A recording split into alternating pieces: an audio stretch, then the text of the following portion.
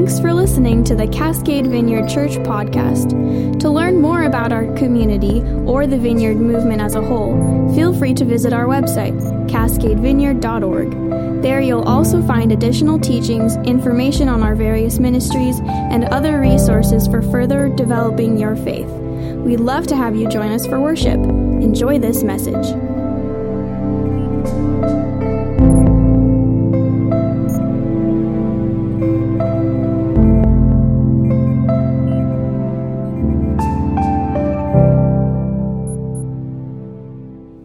So for those of you that have not been with us recently or long term, we are in a study in the Gospel of Luke. We're several months into it, all the way into chapter 6, and we'll probably continue through the Gospel of Luke for, who knows, the next 5 to 10 years. No, I don't think it'll be that long, but it is a long book, and we are going fairly slowly. Chapter 6 and the surrounding sections are an extended teaching by Jesus, typically referred to as in Matthew as the Sermon on the Mount, here in Luke as the Sermon on the Plain. Either way, it is it's the longest teaching in Scripture by Jesus. He covers a number of different topics, but they all kind of come under the subheading of what does it look like to be a disciple? What is involved in following Jesus? The previous section, he talked about judgment and condemnation and the importance of not doing those things. That's God's job, that we are not to be judgmental towards others. We are not to condemn others. We let God do that. He shifts gears here this morning a little bit and takes a different approach. And he asks a series of questions. How many of you, has anybody ever used a professional coach before for anything? One person, two of you. Okay, so when you have a professional coach, I use a coach. That's what they do. They never tell you what to do. They ask you questions. So Jesus is kind of going into a coaching mode here with his listeners and asking them a series of questions. And the questions at the core are really about leadership. What does it look like as a disciple of Jesus to then lead others into relationship with Jesus? So that's sort of the essence of our message and the passage today. If you go to the next slide, our title this morning is Never Trust a Leader Without a Limp.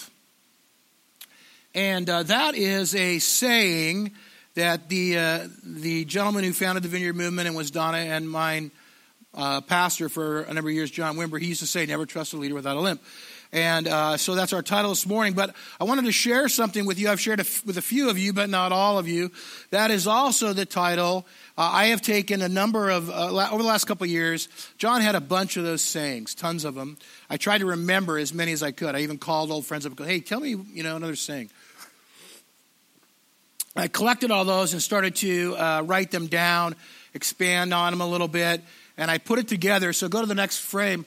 So I wrote a book about it. Yeah, thanks. It was a lot of fun, and I was really surprised because I didn't know if anything would happen to it or not.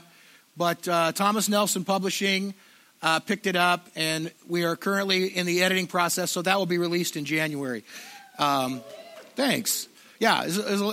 So here's the thing. I'll tell you. I was talking to Donna's uncle, who is an author, and he told me that the writing the book is easy, the editing is the hard part. And I'm like, what? So now I'm in the editing process, and he was correct. It's very, very difficult.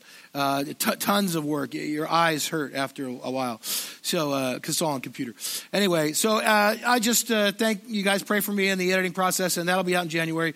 And I think probably we'll be able to get you guys a copy if you want one. Will I sign it? I guess. I don't know. If anybody wants me to sign it, you can't read my writing anyway. Moving on. Let's look at our text this morning. I want to read the scripture and then pray. So go ahead and go to the next. Oh, you're already there. This is Luke 6, beginning in verse 39. He also told them this parable. Can the blind lead the blind? Will they not both fall into a pit? The student is not above the teacher, but everyone who is fully trained will be like their teacher. Why do you look at the speck of sawdust in your brother's eye and pay no attention to the plank in your own eye? How can you say to your brother, brother, let me take the speck out of your eye, when you yourself fail to see the plank in your own eye? You hypocrite. He's so soft there. You hypocrite. First take the plank out of your eye, and then you will see clearly to remove the speck from your brother's eye. So, Lord, we pray that you would enlighten the eyes of our hearts this morning as we open your word, and pray that you would really just help us to grow in understanding, and not only in understanding your word, but applying it to our lives and making it work with us and in us and through us. In your name we pray, amen. Jesus does a great job always of giving word pictures. And this is probably, to me, one of the best word pictures he uses in all of his teaching, all his parables, because it's so clear and poignant, but it's kind of funny at the same time, in a sense. Because if you picture somebody with a big board, I was going to bring a chunk of 2x4 this morning and hold it in front of my eye for an object lesson, but I forgot to. But if you picture that, it's kind of humorous, and you realize that you can't really help somebody if that's your situation. I don't know if any of you have ever got something in your eye. I have a couple times working out in the yard or whatever. I got a little speck of sawdust or dirt or something in my eye. And, it's terrible, and you can't get it out. You need help, right? So I asked Donna to get the speck out of my eye, and she'll take a tissue and wind it down to a little tiny point, and then get the end, a little bit wet, right? Camille, you've done that before, right? You know what that's like. And then she gets like a number 7 reading glasses on, so it's magnified 50,000 times, and gets down there to touch that little speck and get it out. My point is that it's a very delicate operation, and it would not be easy to do that kind of a delicate operation if you had this big board in your eye. I want to this morning, as I was just before driving in, praying and thinking about today's message, the Lord showed me something about that part. And that is that Jesus is, of course, speaking, metaphorically here. He's not talking about a real speck or a real plank. He's talking about spiritual things in our lives. But it is a delicate operation to remove a speck from somebody's eye. Sometimes we have a tendency to come in a little hot when somebody is maybe not, doesn't have things all together in their own life, and we kind of come in with a 2x4 and whack them in the head. But really, it's a delicate operation. It's very similar to that, getting that speck out, and we need to be gentle and delicate and gracious with one another when we are doing those things. Again, the context here is, in the course of the sermon, Jesus talked about loving your enemies, not retaliating against them, not judging others, being merciful, and living a generous life. So I think the flow of the message is that if you have something in your eye, if your spiritual vision is impaired, you will be unable to do those other things.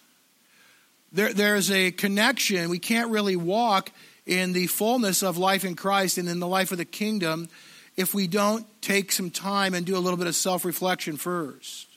Those things are part of the process of discipleship that we all go through. I would put it this way. I would say that a prerequisite for leadership in the kingdom of God is self-reflection. Before we can be effective at sharing the gospel with other people, we need to take a little bit of time and look into our own lives. And further, that it's all part of the same process. We are interconnected in the body of Christ, but we have some responsibility on our own behalf as well as being interconnected with others. So when we do that, it has impact. When I reflect on my own life, it has impact not only on me, but on you. There's a few things, there are probably more, I identified a few that I think can blind us spiritually. Certainly the first one in most of our minds would be sin. When we have sin in our life, we are spiritually blinded. We can't see correctly. Another one, though, is insecurities. When we're insecure in our own life and not sure of who we are in Christ, we can function out of that insecurity and also be ineffective in our exchanges with others. And then the third thing that I identified is when we are looking for our identity in other things, it prevents us from walking in kingdom living. And we'll talk more about that in a minute. I want to just reflect on leadership for a minute, though. In the kingdom of God, we're all called to be leaders, every single one of us. Jesus talks about being salt and light. And when he talks about being salt and light, he's speaking to every believer. Salt and light mean being influential. We influence others for the kingdom of God, and leadership is influence. That's what it is. And so, really, even though he's talking about leadership here, he's speaking to everyone. We all have a responsibility to lead. We said last week that when we ignore concerns we might have about a brother or sister, that's not caring. That's not what we're called to do. It's not good. We want to be able to reach out and help our brothers and sisters along the way. But to do that effectively, in the beginning of that process is first to look at my life and make sure that I'm prepared and ready to lead that other person. So in regard to leadership, we're all called to lead. However, I would say this, and here's, some of us will have greater influence than others. Okay, some of us will have a larger leadership role than others, and there's a few factors that make that up. One is the sovereign call of God. God just, and I don't understand this. I look at it in Scripture, I look at it in history, I look at it in the lives of people I know, and sometimes I scratch my head. Why in the earth would God call that guy? But he does. He does. So there's a sovereign call of God that God just says, I want you to do this for me, and that's it. Another component of leadership is our own giftedness, and I think that too comes from God to some degree, but to some degree it might be natural ability as well, kind of combined.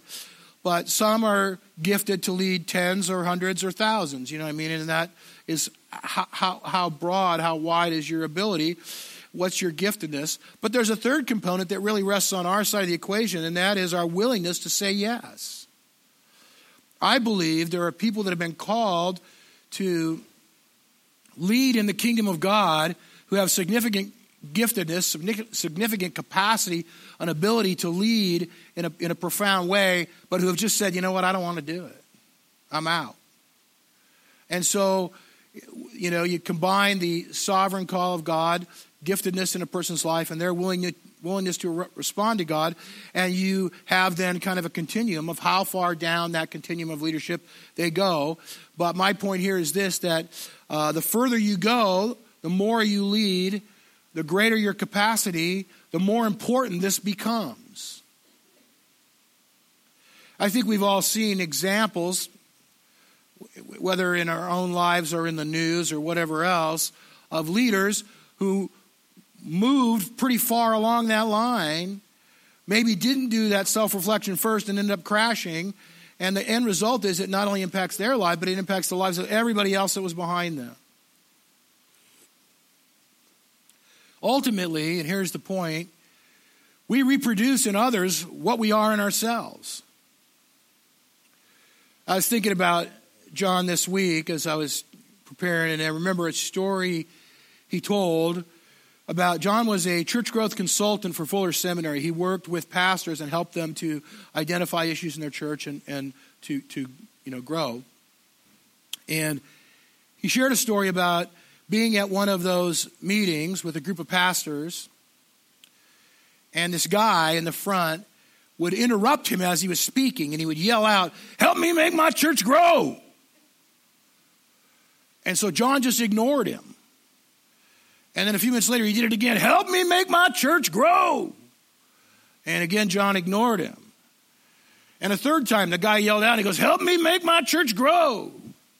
So this time, John stopped. And he looked at the guy and he said, "How many more like you do you want?"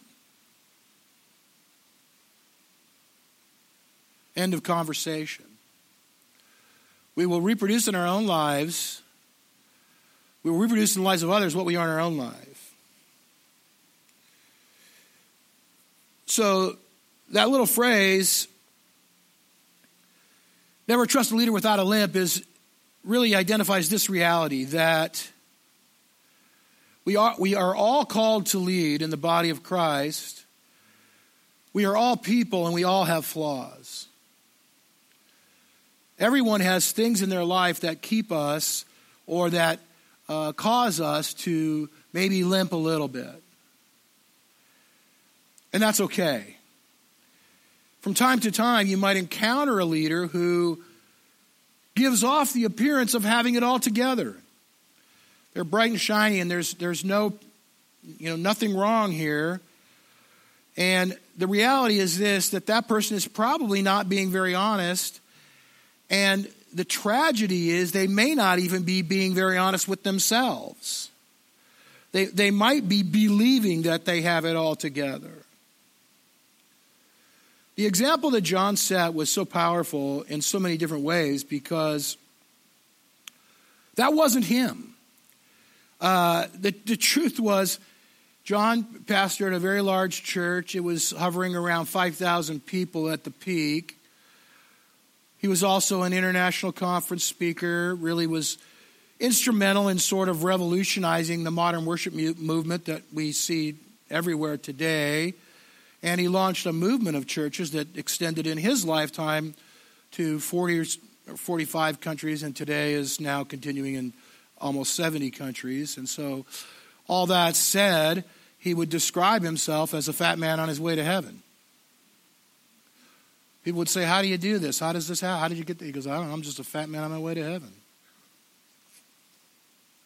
He's a very down-to-earth guy. He's very honest and very vulnerable. The connection with this passage and the previous passage in the text is that a leader who isn't willing to look at their own life and do some self-reflection, has a plank in their eye, is very likely the same person that will be critical and will be judgmental and will lead harshly. And if you've ever been, I've had the misfortune, I suppose, of praying with people who have been the recipients of what would be classified as spiritual abuse in their life. They've been under a critical or a judgmental or a very harsh leader and been wounded by that. And the reality is that happens because that leader has been ineffective in their own ability to just really be vulnerable and honest in their own life. And in that regard, I think a person like that is very much, and somebody we were talking about this morning and said, it's like a Pharisee, and that's true. The Pharisees in the New Testament are kind of the picture we have of that critical, judgmental, sort of harsh attitude towards others. And, I was thinking about that and realizing Jesus in his exchanges with people, it's really, if you read all of his different exchanges with people, the only time he was ever harsh was with the Pharisees. He tended to confront them fairly directly. It was not unkind per se, but he was very blunt and honest with them. I find that in every other exchange, with every other person, in the Gospels, Jesus is not only very kind and compassionate, but very loving and tender. He doesn't have unkind words for those whose lives might be really messed up. The only unkind words he ever has are for those that think they have it all together. So practically speaking, when we bring this down to you and me today, what does it look like? How can we be effective at leading and influencing other people positively for the kingdom of God without, bumping into things and causing damage because of this plank in our eye? If you go to the next slide, Amy, a couple ideas. One is that we get our life from Christ alone. It's pretty easy to focus on yourself and to overlook our own flaws when we extract life from other things. If I get life because of how rich I am, how powerful I am, how smart I am, how hot I am, how spiritual I am, which that's a big one sometimes. then I will have a tendency to not look at what I need to look at in my own life. We want to, as followers of Jesus, get our life and extract meaning and purpose from my relationship with Jesus, period. And that is not to say that any of those other things is wrong in and of themselves. Intrinsically, there's nothing wrong with being rich, powerful, smart, hot, or spiritual.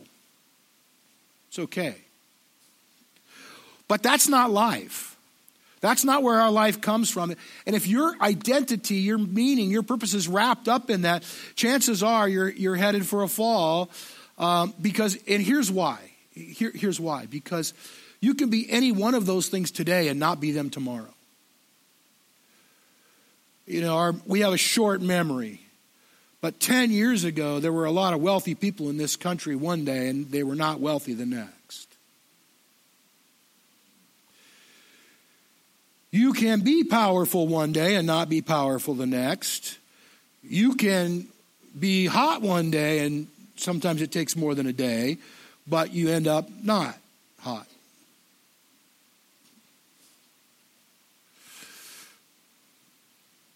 You can take any of that away. It can fade, it can fail, it can fall.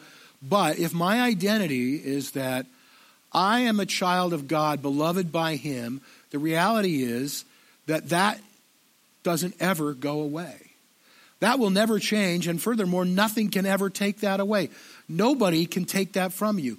You can be a bazillionaire one day, and the stock market can crash, and you can lose everything the next day, and you still are the same beloved child of God. He doesn't love you any more or less because of how much money you have or don't have. None of that changes. And as leaders in the kingdom of God, that should be the core message we extend to anybody and everybody we have to be able to influence. As we exercise influence, leadership in the lives of others, as we are salt and light, that's what we need to tell them. Hey, you know what? Jesus loves you, and nobody can take that away, and nobody can change that, and that'll never stop, and nothing you can do will make Him love you any more or less than He does right this very minute. Number 2, go to the next slide, be real. I believe authenticity is one of the greatest gifts we can give to others. Authenticity is one of the greatest gifts we can give to other people. Just to be real, to be who you are. When I think about John Wimber, it's interesting because, you know, for most people, they didn't know John. They heard him at conferences and stuff. So he was like this, you know, this big guy, this dude, John. For us, he was a regular guy. He was very normal, very down to earth.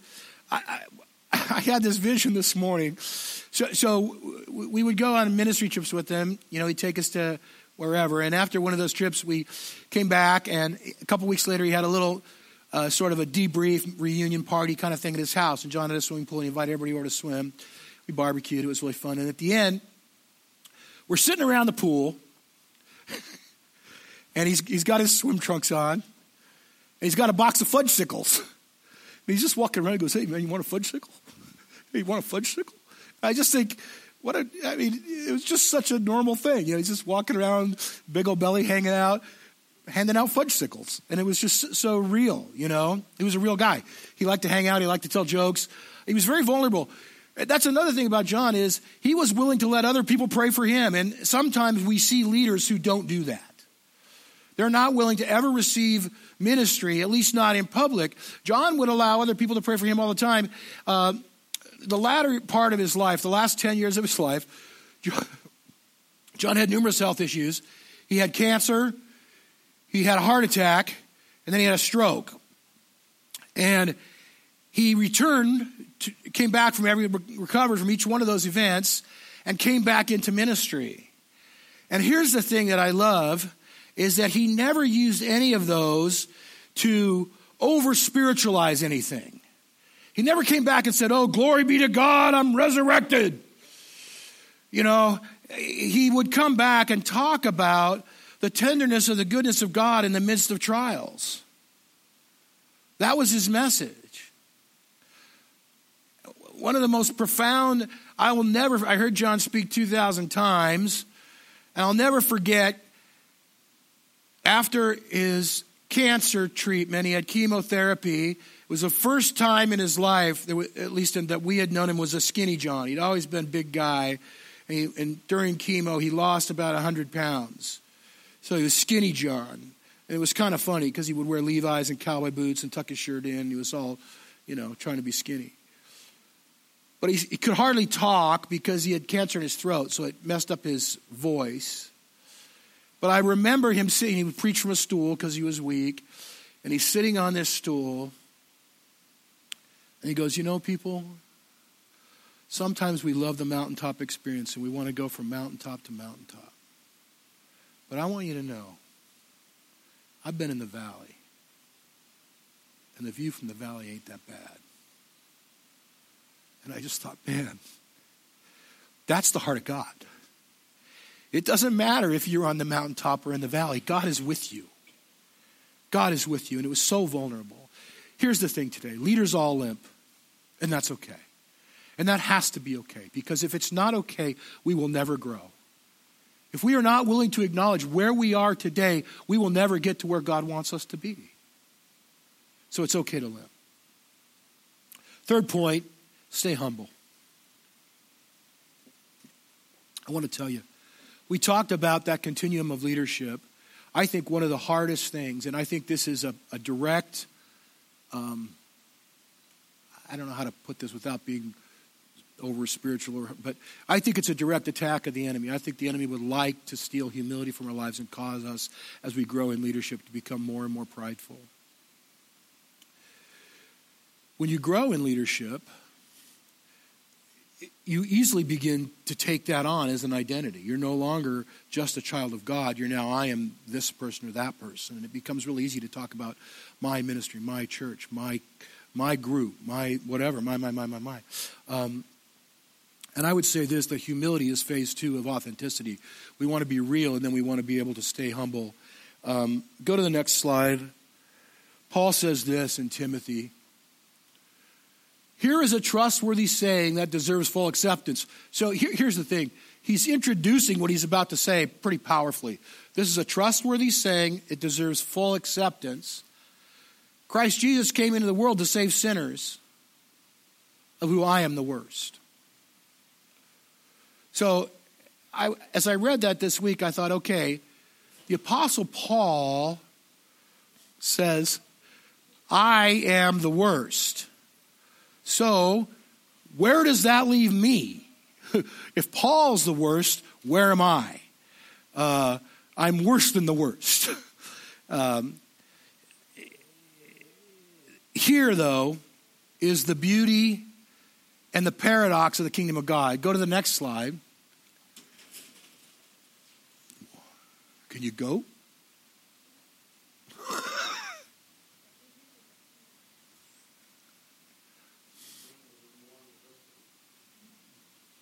There is. Or not. That's okay.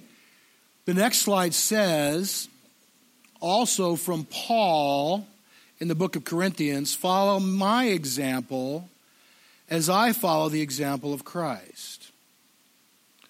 And so I wonder, how do we reconcile those two things? The same guy says, I am the worst of sinners who Jesus came to save, and follow my lead as I follow his lead. So either he's crazy or he's not. I think he understands profoundly the kingdom of God and how it works. That yet, though I am the worst of sinners, I'm saved by Christ Jesus, and that's the example I want you to follow.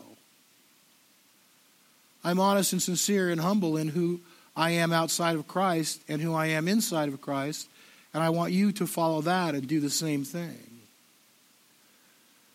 I am the worst of sinners, but the grace of God has made me right with him. And I want to invite others into that process. Thanks again for listening. If you'd like to sow into what God is doing through Cascade Vineyard, we always welcome your prayers for our church body, our communities, and our leadership. If you'd like to contribute financially, please visit cascadevineyard.org/give.